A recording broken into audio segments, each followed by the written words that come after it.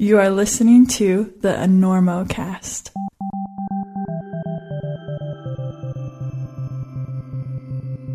La Sportiva is a proud sponsor of the Enormocast, and though they could rest on their laurels, keep tossing mirrors at my thick skull and watch me stroke them like one of Lenny's doomed rabbits, La Sportiva has in fact dropped several innovations on us for the summer.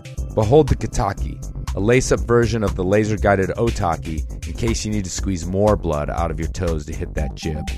And the venerable Mythos has been updated to the Mythos Eco, a shoe made from 95% recycled materials and clean processing. And the Maverick, a fun, customizable shoe for kids, designed for a more comfortable, less restrictive fit on growing feet. Just the thing to convince them they love climbing before video games steal their souls and they never want to step outside again.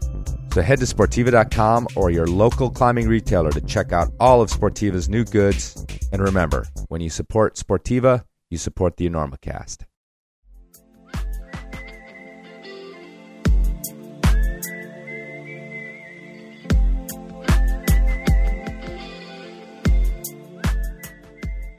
Look, folks, hear me now, listen to me later, believe me a couple weeks from now.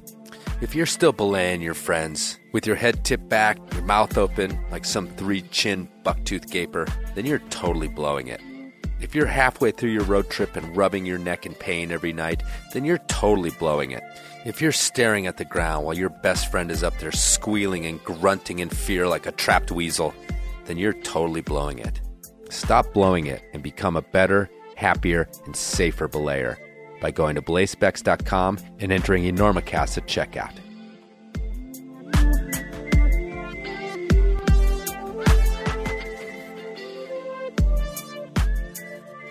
Listen, where are you playing in town? You playing here? We're doing the Normo Dome, whatever it is. It's terrific. Oh, it's yeah, the big house. place that side of town. That's a big nice place. You sold it out. 20,000 seats. We really should. Look, you better get up there before you panic. Those pens are loose. You're very good. I have really enjoyed climbing with you. We'll make it. I don't think so. But we shall continue with style.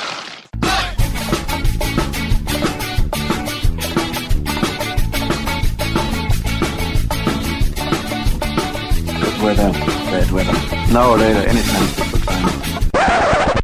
Today's show is brought to you by Black Diamond Equipment, with support from Maxim Ropes. And the fine folks at La Sportiva. And don't forget our charter sponsor, Bonfire Coffee. Go to bonfirecoffee.com and enter Enormo at checkout for a discount on great coffee and to support the Enormocast. And now back to the show.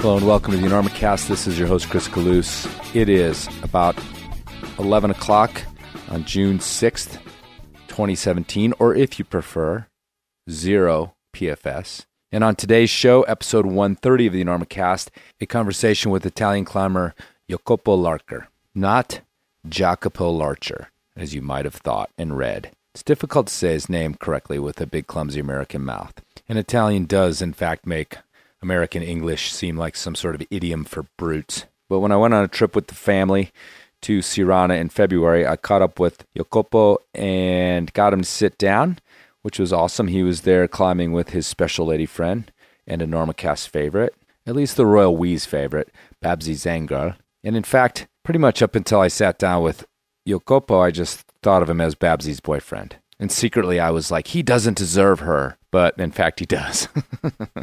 They get along great. They're an amazing partnership. So I'll put that behind me. Anyway, the news to tell you about is that the Royal We, along with the entourage, will be headed up to Lander to the International Climbing Festival again this year for sure. And that is July 12th to the 16th.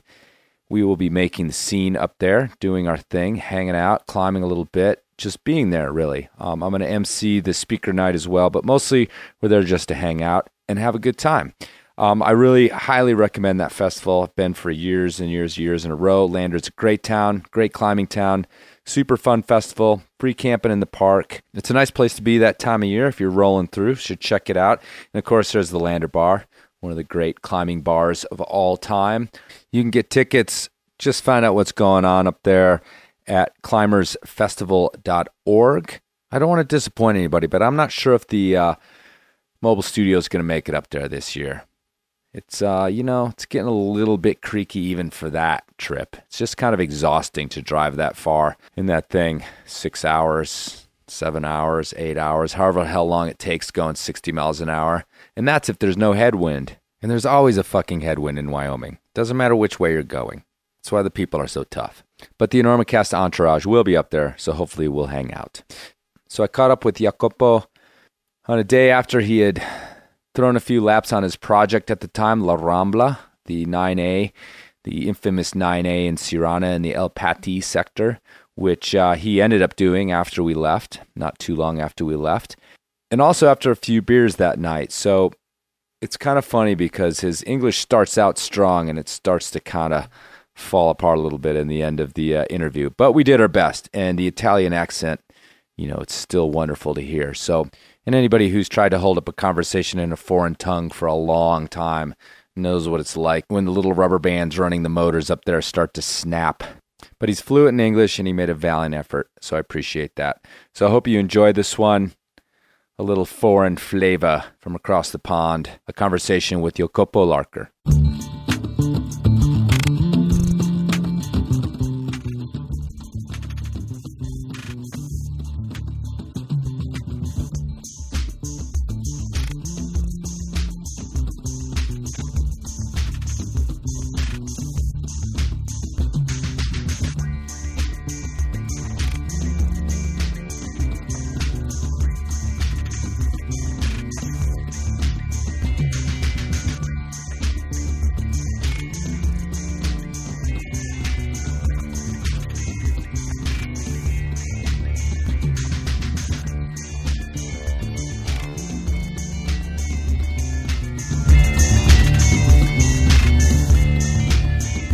How was your day? It was tiring. Yeah. It was really windy. We went climbing at El Pati. It was really cool. Trying to do some sport climbing again after so much multi-pitch action, and it was really good. Yeah. So is this trip kind of? You were, as a younger guy, sport climbing was your thing. Well, competition climbing, then sport climbing, then you sort of found multi-pitch climbing. Is this sort of something like, is this trip kind of a let's settle down and we'll just go and have some fun and focus on a sport climb? Yeah, actually we're always doing a lot of sport climbing in winter, because we are traveling all the year, more for multi-pitch climbing or trail climbing, and so we really like to stay, especially December and January, to stay at home, train, and then do a just easy sport climbing trip in February, March. Right. So it's kind of a routine for us to do it every year. Is it tricky for you to change your mindset into, you're projecting, you're on that mode right now. Yeah, now yes. And going back to this climb, every other day or however many days you can manage to try, and you're working on La Rambla. So, is it hard for you to make that switch, or are you just is it just climbing to you? No, it's just climbing.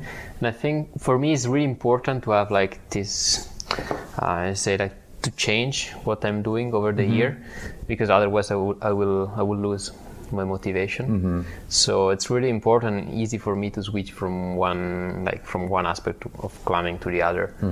And this is you, when you're here, and even for me, as an American, it's I get over to Spain and it's this reunion of all these climbers I know from not just the US, but from the world. Yeah, everybody's here.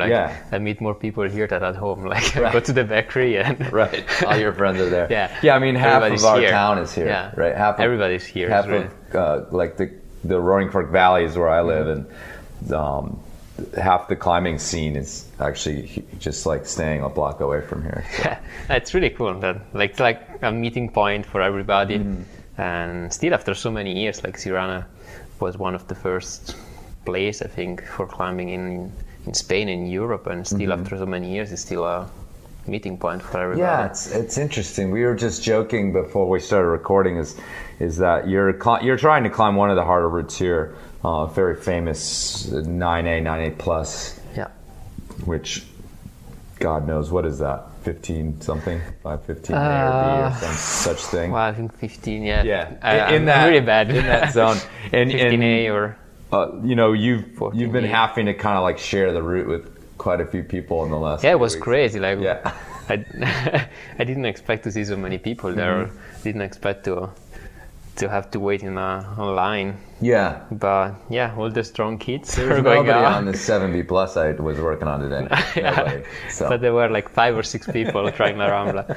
Yeah, it's crazy. Somehow it's really cool to see so many like strong and motivated people trying the same route, and it's a really historical route, so it's cool to see like how the climbing has evolved over the years. Yeah, and I don't know when this will come out, but Margot Hayes, that was the latest news that she just sent it, which debatably is the first woman to climb 15A. I think so. Yeah. There's like ones that were like slash grade 9A slash plus or whatever. So it's a little bit in foggy, but nevertheless an amazing achievement. It was really cool to see her. Yeah. Like I didn't know her, and I went there and she just like introduced herself. Hi, I'm Margot, and then she started climbing, and I knew that she was trying the route, but I didn't know that she was so close. Right. And then like at that try, she fell off the last hard move or whatever, and it looked like she was climbing in a 7A. It looked so easy, and it was so inspiring to see her climbing. And then later we got the news that she climbed it. Oh, cool. Yeah, it was really, really cool. Yeah, that's cool. I haven't been over there yet this year. Actually, I probably won't go, but I spent a bunch of time 2 years ago over there because the route actually that was really popular with people was La Reina Mora, which is a little bit easier. Yeah, and still heinous. But Ethan Pringle was working on it, and so I ended up over there. I actually ended up over there the day he sent it, which was pretty cool. And it was the same thing. It was like a bunch of people working those routes and like just ecstatic when somebody would do them, which was pretty cool. So it's too bad you missed the Sen though for Margot.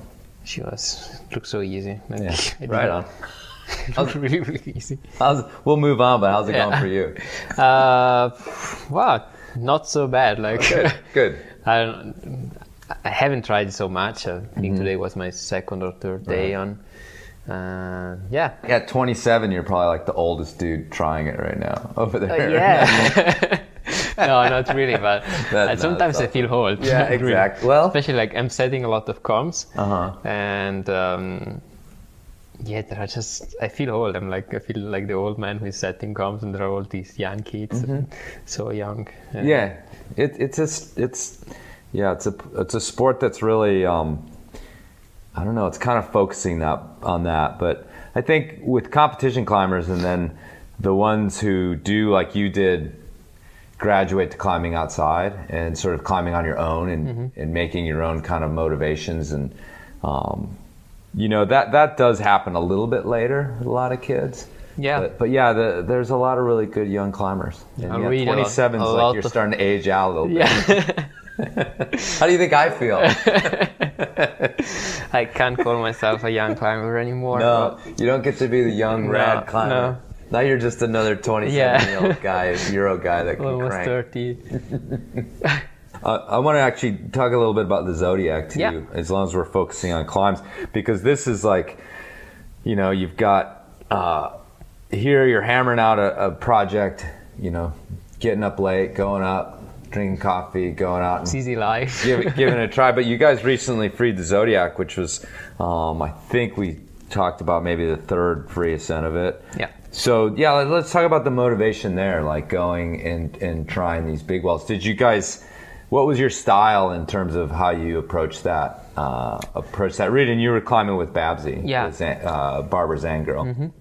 Our approach. So for us, it's really important when we do a project together. We are always climbing together, but like for us, it's really important that we both like sand all the pitches. It's not just we don't climb as a team just to make it easier. Right. We just to share the experience. So for us, it's really important to share all these adventures together, and at the same time, it's really important to both like sand route, like we climb for our own.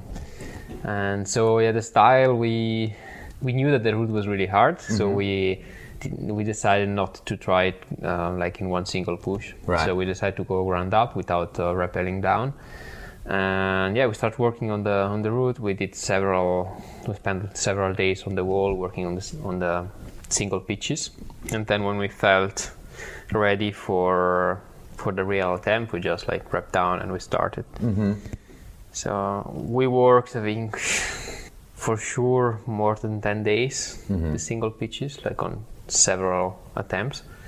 And then we started from the ground and we swing lead on the easier pitches, like up to 12A, and then we both led all the hardest pitches. So you guys just came up with a style that fit sort of your goals, as not just as single couple or single climbers, but as a couple as well. Yeah. And so off the ground, how hard are those pitches right off the ground? But the first pitch is not so hard. No? Or like it's pretty hard for the grade. I think Right. it's 6A or 6B, but Okay. pretty hard. Then there is a 7C plus on the Okay. second pitch. Then it gets easier until the beginning of the white circle, and then basically all the hard pitches are concentrated in the Right.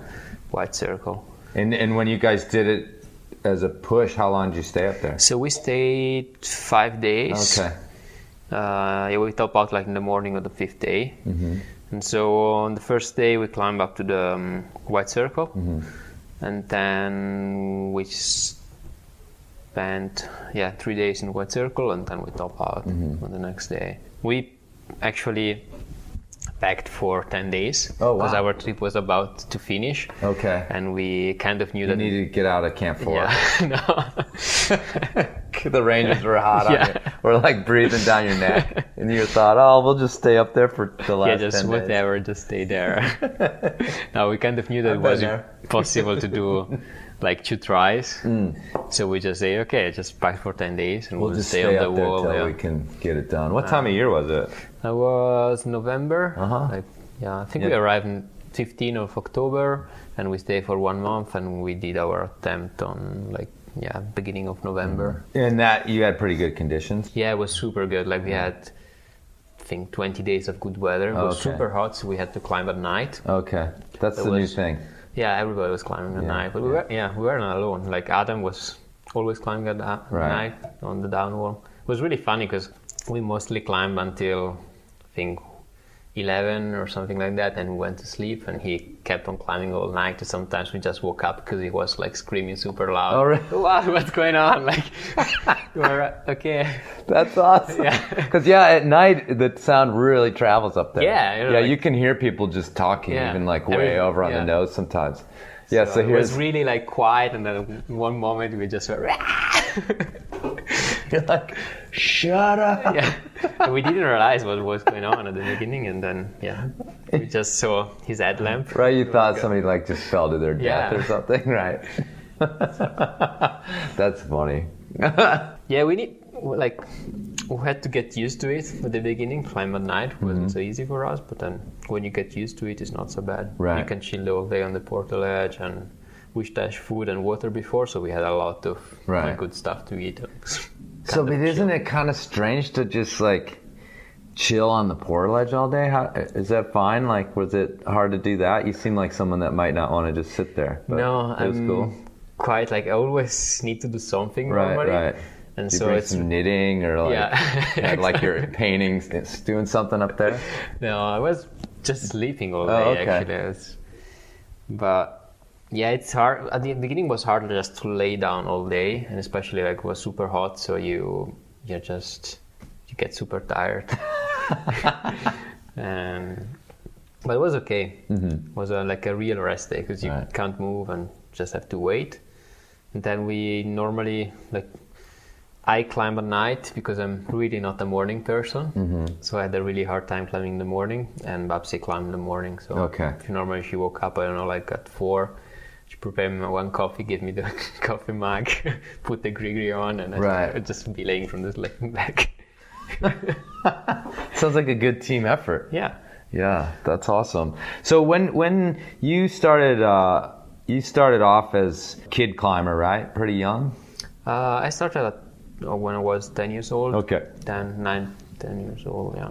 What did that look like? Yeah, I was basically the only kid climbing at the time in the climbing gym, because there was a really small climbing gym in my hometown. And where are we talking about? Bolzano. Bolzano, it's like, give me a region. It's South Tyrol, okay. in the north of Italy, Sure, close to the Austrian border. And so at the time there was just a really small gym, and I took part in this climbing course, and then I fell in love with climbing, and so I just started to spend all my afternoons in the climbing gym, climbing, until I kind of wanted to share this passion with other kids, and so I had this opportunity to compete, take part in a competition. I took part, and I kind of like it, and so I kept on competing for many years, right? Until I decided to stop. Okay, yeah, it's funny because it I asked that question a lot, and I had sort of looked it up, but just this, like, it's so universal, this thing, like this kid who kind of finds climbing, and all of a sudden that's all they want to do, and I don't know, it's universal, but it also can be, it's kind of rare, like, of all the kids that'll go to a party or go and do a little bit of climbing and everything else, there's like the one little fiend who's like, this is my thing now, right? And you were like the only kid climbing at this little gym at the time, and going to school and stuff like that. Were you also playing sports at school or those sorts of things? Or I was, but like I slowly started just to climb, and I let all the other sports. Right. But for sure, like as a kid, I tried out a lot of sports, and climbing was the one I liked the most. When did you start climbing outdoors?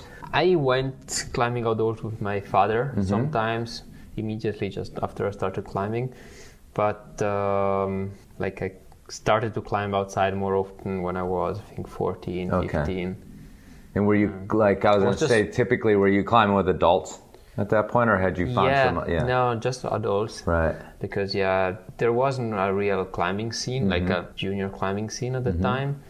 And now they open a lot of new gyms, and so there are a lot of kids starting. Sure. When I go to the gym now, I can see a lot of groups of kids climbing together, and I think it's really cool. But at the time, I was just going climbing with my father, or I was training alone in the gym, or thanks to two good friends, which were way older than me, I started climbing outside. So I made the first trips with them, I went to Seiyus or Slovenia, and that's how I basically started to sport climbing outside. Okay. And were your parents happy that you were going out to these places with these random people? I don't know. I like to ask all these questions because I'm just trying to get a feel for, because I started climbing later, right? I wasn't a kid, so my parents had no say in what I was doing by the time I was climbing. I'm just always curious. I think they always support me somehow, and they were super happy with what I was doing. But what was really cool is that they never pushed me. So I never felt that I had to climb because of them. So they helped me if I asked for help. Otherwise, they just let me do what I was doing. Do you have brothers and sisters? No, only child. Only child. So you're out at all these places climbing with older kids or older guys, right? And so what was that like? I mean, in terms of just going out and seeing the world as a kid with a bunch of adults or a bunch of grown-up kids anyway. At the time I just wanted to climb, so I didn't care if I was in France, in Spain, or in Italy. I just wanted to climb.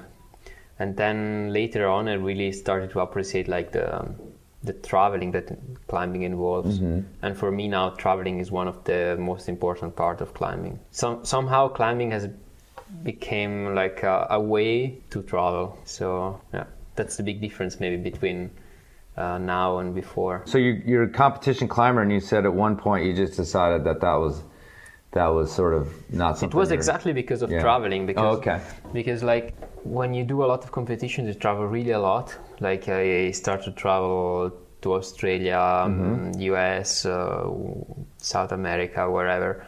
But you always travel and you see just a gym. You basically go. I remember I went to Australia for like 4 days. So you just arrive there, go to a gym, and you can't see anything else. And I didn't like this. And so I, like after 2 or 3 years where I started to get always less motivated for competition, I decided just to quit because I wanted to see like also the places where I was traveling. That's why I stopped, I think. Yeah, or go climb somewhere. Like in Australia, like Arapiles or like the Blue. Yeah, but that's weird. Right, but it's not just about climbing, but I mean, you bought the ticket. Like, I'm here. Yeah. Wait, we're leaving? What's up? I'm not even over the jet lag. No, let's go. Yeah. I always say that I've never been to Australia because I just went to a climbing gym in there. Right? And you haven't been back? No. No. Okay. Well, there's a lot of places to go. It's awesome. Yeah. I bet. Yeah. I heard that. Yeah. It's next trip maybe.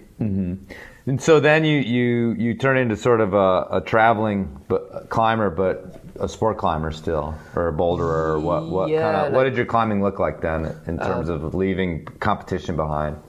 I think I spent the following 2 years just sport climbing and bouldering around.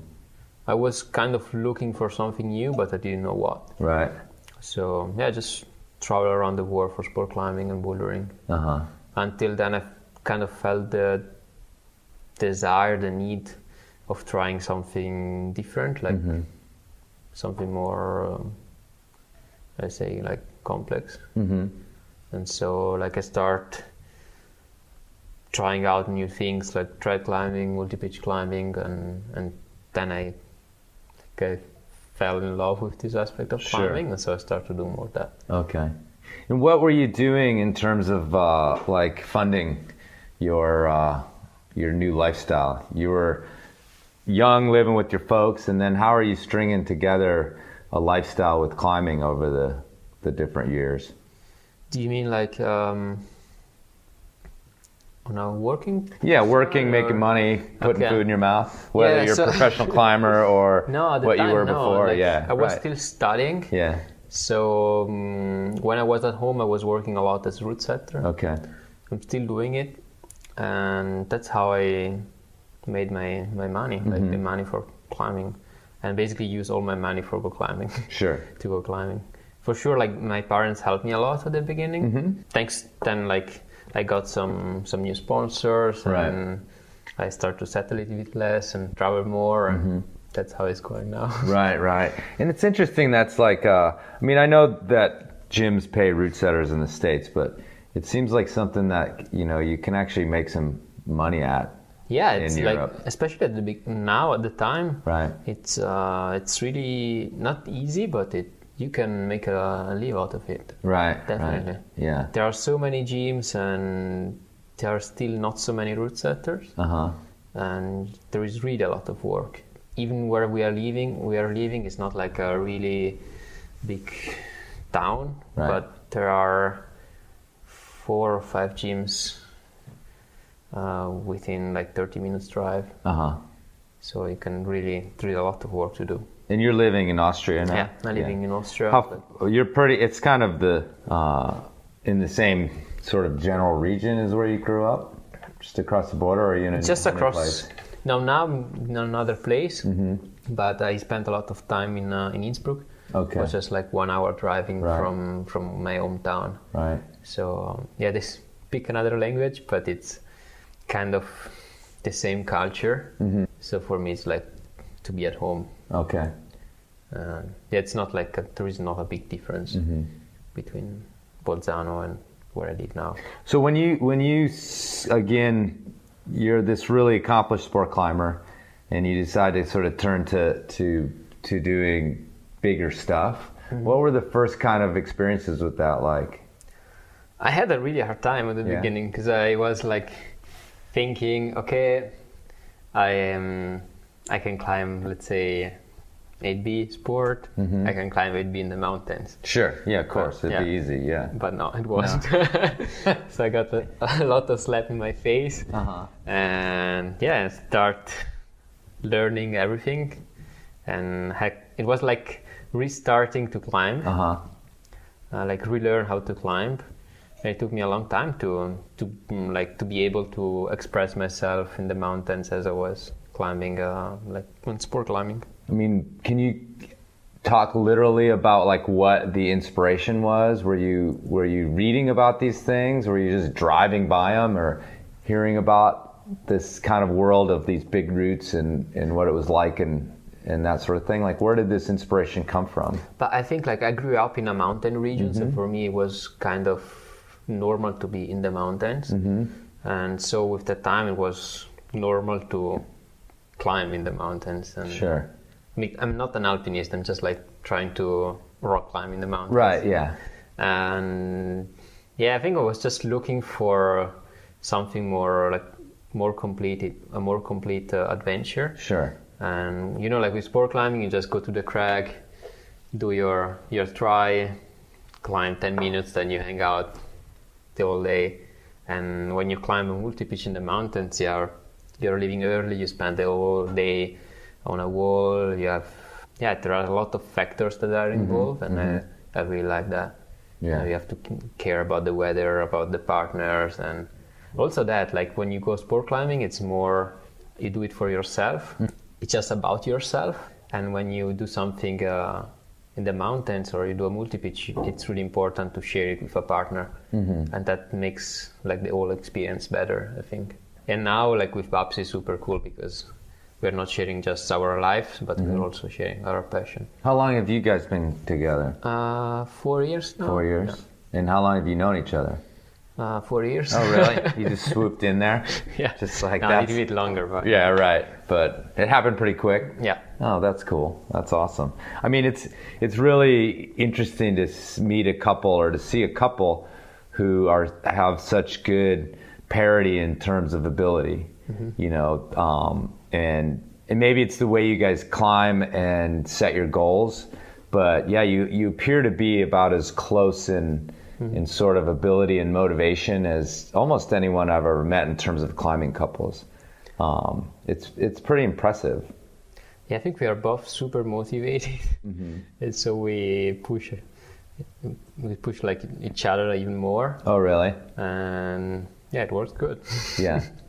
And we kind of have the same goal, so it's quite easy. Yeah, that's awesome. It's perfect all the time. You guys never have any problems. No, for sure. Everybody has problems. I'm sure.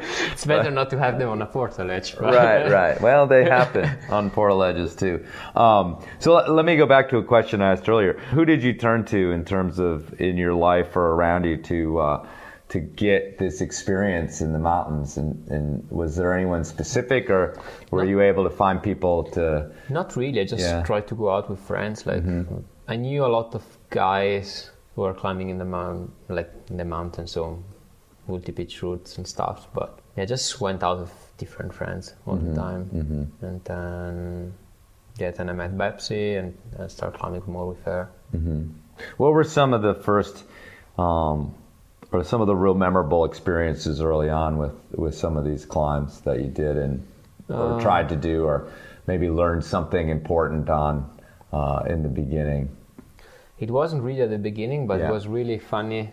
The first, basically, was our first date with Babsy. Okay. We went out to do like a really long multi-pitch on the Dolomites, which is should be like a classic. It's not so hard. It's just a hard pitch at the beginning.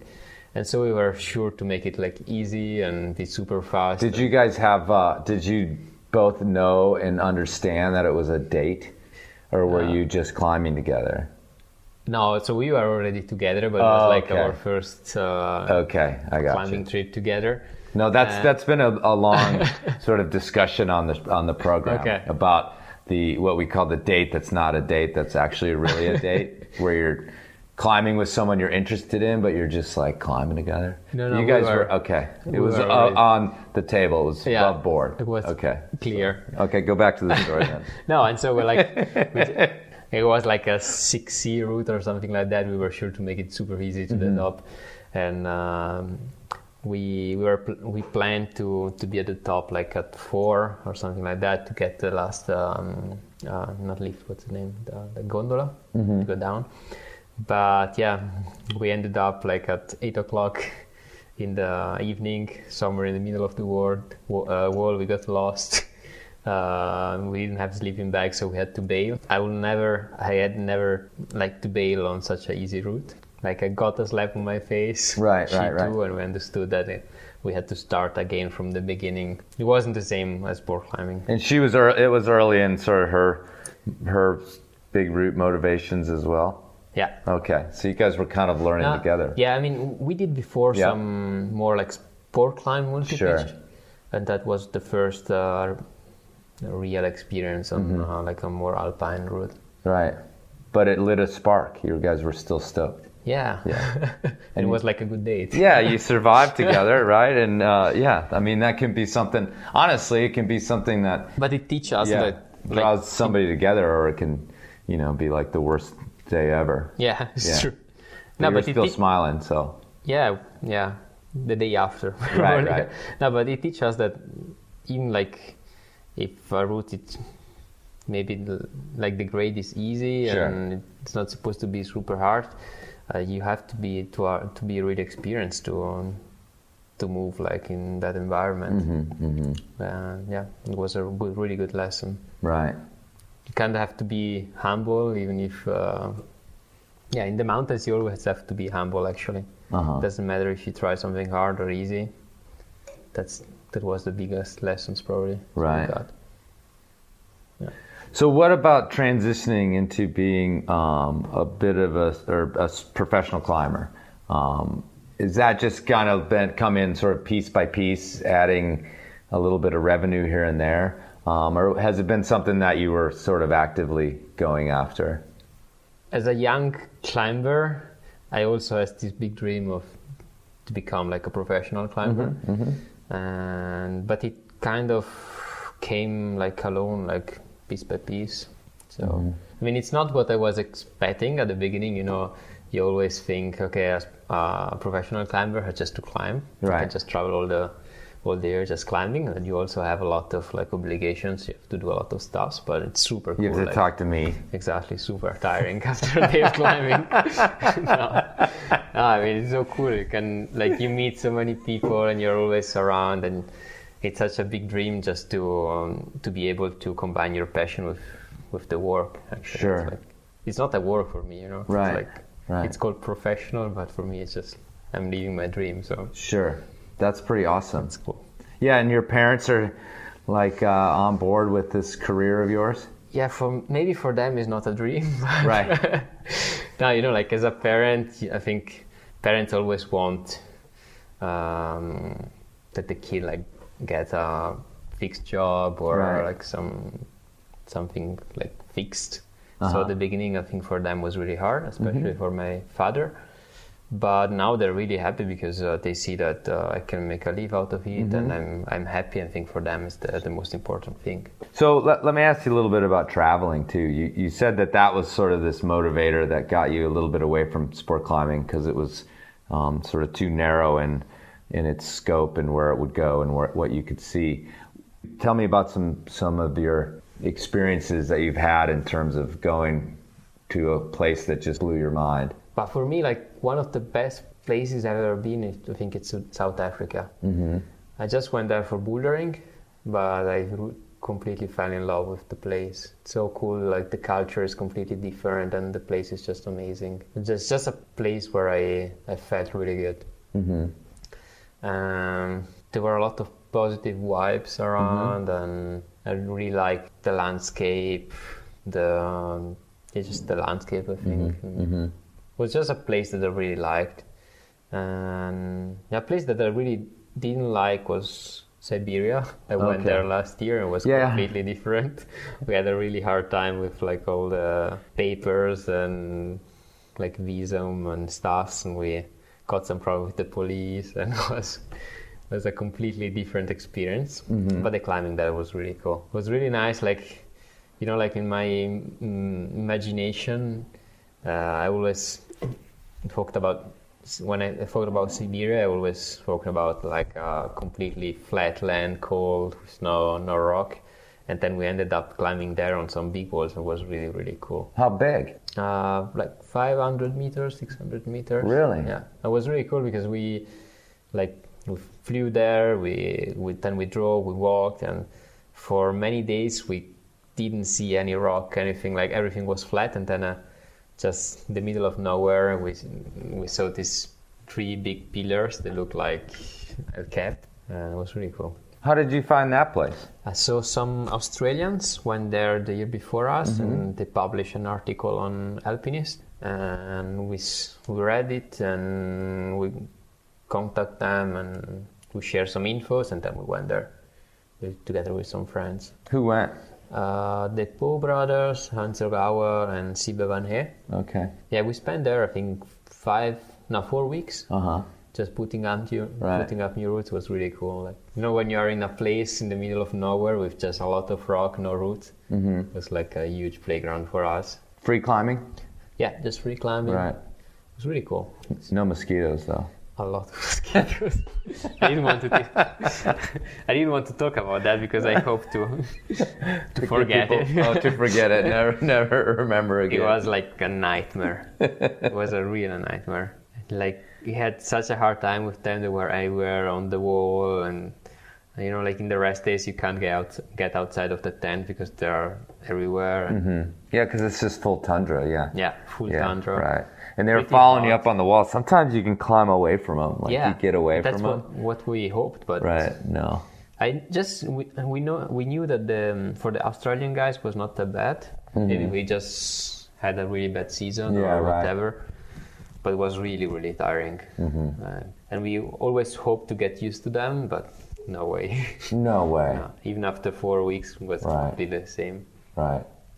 What was the trouble with the police? We don't really know. Typical, right? It was like I think was first of all was a communication problem, because nobody was speaking English and we don't speak Russian, and I think we like kind of need an extra visa and we didn't know it, and like the region is considered border region with the US, even if there is the sea, the ocean in between.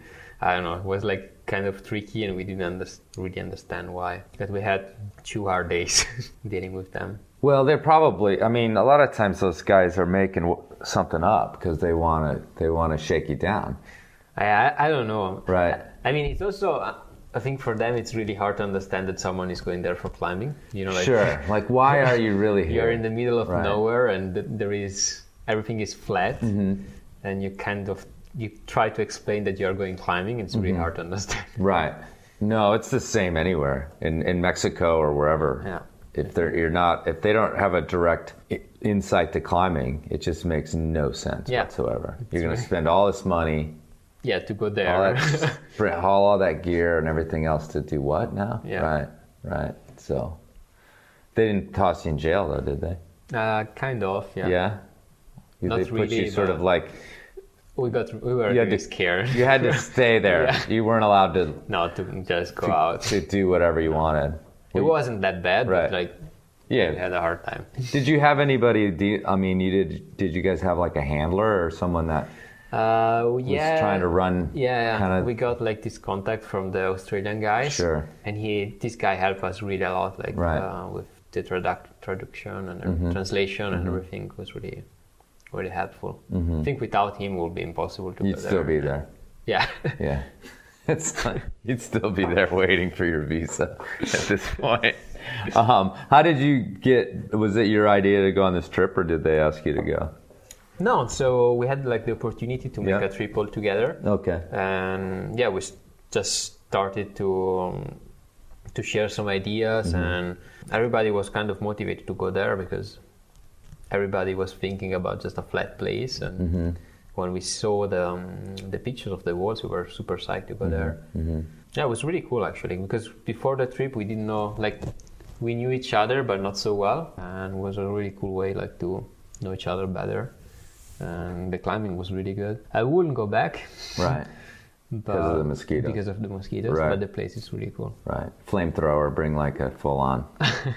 Yeah. I remember that's actually, I saw some pictures on Instagram of that trip, and there's a lot of mosquitoes. Really a lot of mosquitoes. Yeah. It's like, that's what traveling's all about. Yeah. You don't always just have the best time in the world. You like it afterwards. It was Exactly. a cool trip When you after think got about home. when you think back to the time there, it was really cool. Do you have any other ones? There are so many cool trips, and it's hard to remember all. What about sort of dream trips or goals in terms of that? Do you see yourself becoming an alpinist of the other kind, the ice and snow sort of guy? Not really. No, not at the moment. I really would like to do something like more alpine, but always more like rock climbing or mixed climbing, and on like a technical terrain. I'm not so psyched for big mountains at the moment. Maybe I will. Right. I don't know. Maybe when I get older. Now, a really big dream is to go to Patagonia. Maybe this season probably. I would really like to try to free climb Riders on the Storm. Okay. This big dream since I was a kid. And otherwise, a big dream is to go to Baffin Island. Okay. So I hope to be able to go there in the future. You know, we've been talking about sort of alpinism. We've been talking about big route climbing, and basically in the U.S., I think we always think about like big route climbing as pure trad climbing. But then once you get into the Alps and the Dolomites and all these places, it does become like you have to differentiate between a big route that's got a lot of bolts on it versus a big route that's trad or mixed or whatever else. So again, as a transition into trad climbing, what do you think that sort of phrase means to you, or maybe means in Europe, or versus what we're talking about? Like, what's the passion there with trad climbing? But for me, I don't see big wall climbing as trad climbing, because as you say, like in Europe, it's more when you do not a big wall, but a multi-pitch climb, you always have some bolts or some like pitons or whatever, and it's completely different from like the granite multi-pitch in the US or right. so. For me, trad climbing is more trying some like hard single pitches. That's what I'm like. If I think about trad climbing, I'm thinking about hard single pitches, or like more like big district or this kind of stuff. Okay. And it's a really big something that motivates me a lot. Maybe because sometimes I miss the like the projecting of sport climbing, like trying hard moves or hard single routes, like a one pitch route, and like I want to combine. Like sometimes I still feel the desire of trying some hard moves, hard single pitches, but trying to combine it with mental aspect. Okay. So I really like to find just hard routes that goes on gear, and I really like the fact that you have to deal with the fear and this kind of stuff. And this is one of the best aspect of climbing. I was going to ask you that. So if we're talking about one pitch trad, and you mentioned the Peak District, I've never been there. Right, that kind of climbing where you like you just said, you have to deal with fear. Do you feel like you're good at that, or do you have a lot to learn with that in terms of like, I think I just think about climbers of all stripes, all generations, and some people it appears to be no big deal, and other people can't do it at all, and then most of us are sort of in between somewhere. I had to learn. Like I'm still learning. At the beginning, I was super afraid of falling on a piece of gear, and you slowly get used to it, and I really like the process of dealing with the fear and getting better, like not getting better, but start to be more efficient when you're scared, and the fact to be able to understand if I'm doing something stupid or if I'm safe or that. And I think that's why I really like this aspect of climbing, like this process of learning and pushing yourself with not too much, and find the right balance of pushing yourself, but not too much. What about truly dangerous climbing? Do you play around with that kind of stuff as well? Sometimes, yes. Yeah. Like if I feel like I'm not a kamikaze climber at all, but I like to deal with this aspect of climbing sometimes. So. And I say truly because sometimes, the fear is in your head, and like falling on gear does feel scary, but generally it's fine as well. But then there's climbs where, now I know that I can't fall, or this is serious business. Sometimes you can't fall, for sure. But I'm always scared. I'm not that kind of climber that just doesn't care and goes, That's good to know. You're always scared. Okay, you're operating just that little bit of fear back there. No. But as I said, I really like to try to push myself and to deal with that. So try to be able to climb hard if I'm scared, or to understand if I'm doing something stupid, or if I can do the route. Or Right. I really like this part. Was that something that came into play on the Zodiac? Is it scary up there as a free climb?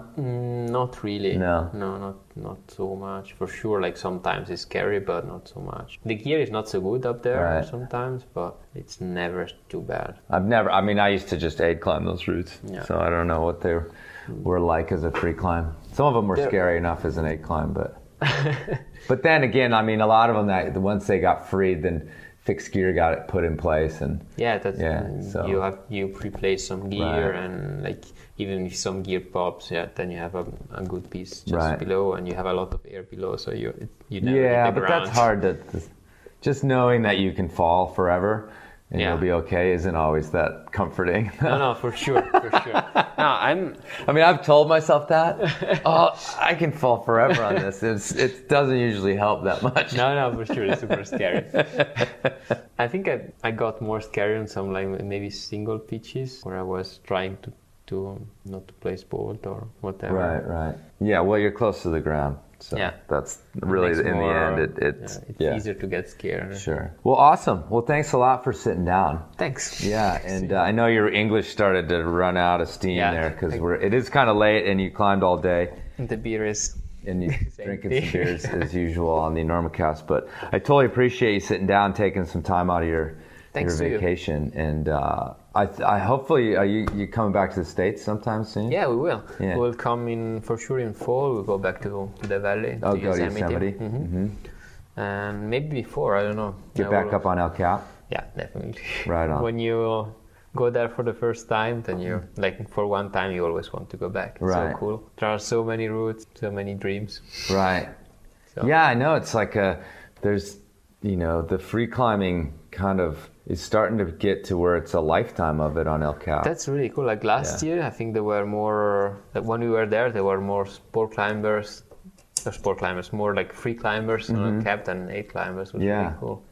It's like a huge playground for climbers, and I think in the future there will be always more climber there. Always more free climbers. Sorry. Yeah.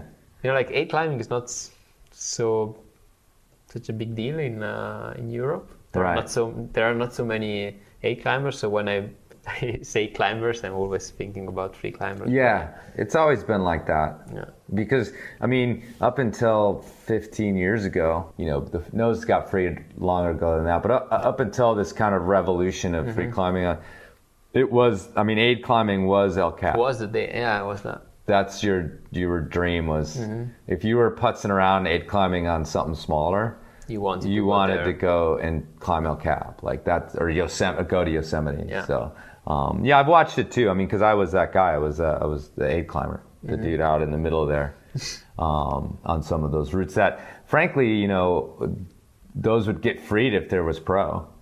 Some of those, those hooking pitches, you're hooking on holds, you're hooking on handholds, but there's no pro. Is the problem. True. So. But it is pretty cool that's been going down there, and it's like the Europeans, obviously the Hubers, and you just said that like we never really had this like aid climbing ethic so much in Europe, and that's. I think it's just because we didn't have like the rock is also is different. We don't really have such big walls, and it's just a different playground, and so. But what I was going to evolve in different ways. Yeah, what I was going to say is it took a couple of Euros. Those guys, the Hubers, they kicked the door open in terms of free climbing on El Cap, even if it had, the south had been done and the nose had been done. But then it was crickets, as we say, like nothing was happening. And then they came. Yeah, in a lot of ways I see that like era, and I think because of that, those guys brought a vision that said, we should be free climbing up here. Not just the professionals. People can go up here and free climb. And then opening the free rider really did that for a lot of people. Yeah, for sure. Yeah. And even though that's kind of like the easiest route. Yeah, but it's still hard. But it's still really hard. Yeah. But it's a route that's at a level that, especially now, now a lot of people can do it, that's like, oh, I could do that. Somebody just sitting in their house, in Boulder, Colorado, can be like, I could climb that thing. And then, as soon as that happens, it's like your mind expands and people's minds expand. Yeah, there are always more people climbing. And it's like, we can climb up here. Yeah. So that's cool. I really hope to see more free climbers up there in the next years. It'll be really cool. Do you guys ever get itched to speed climb, like to do 1 days of these free ascents or anything? We are really bad with that. All right. You'd have to get up early. Yeah, that's a big problem. Early. And I'm not a morning person. Okay. We work super well as a team, but we are slow. Okay, that's fine. That's fine. Slow and steady. And steady. Well, good. It's probably better that you're both like that and not just one. Yeah. Or you drive the other person nuts. Yeah. No, it's the same level. Cool. Well, thanks a lot for sitting down. Thanks to you.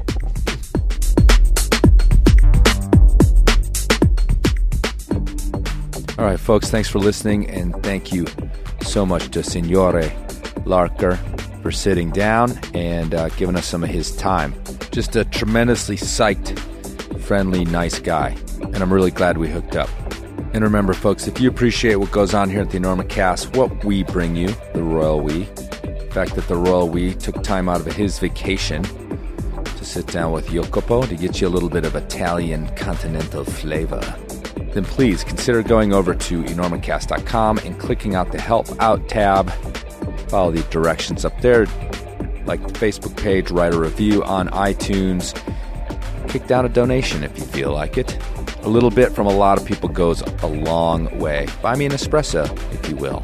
But if you haven't the means, that's fine too. Just spread the word and do what you can to keep this thing going forever. Okay, folks, I want you to stay safe out there. I just read about a simul-rappelling accident.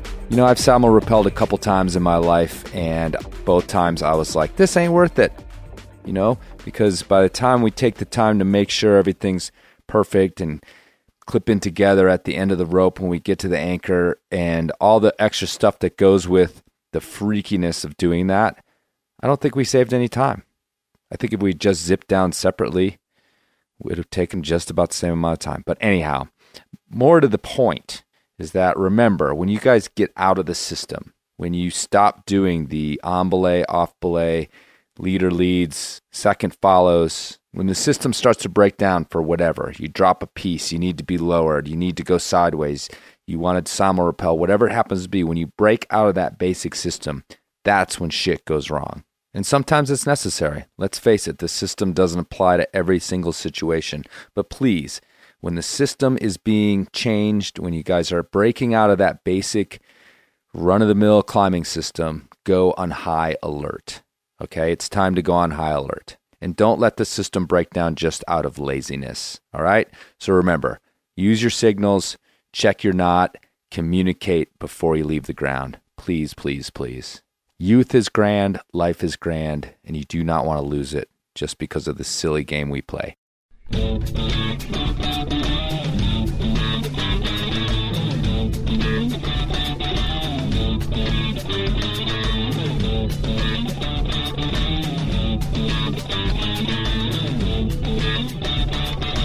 Want a beer? You gonna call room service? We got beer. You haul beer up this rock, you're insane.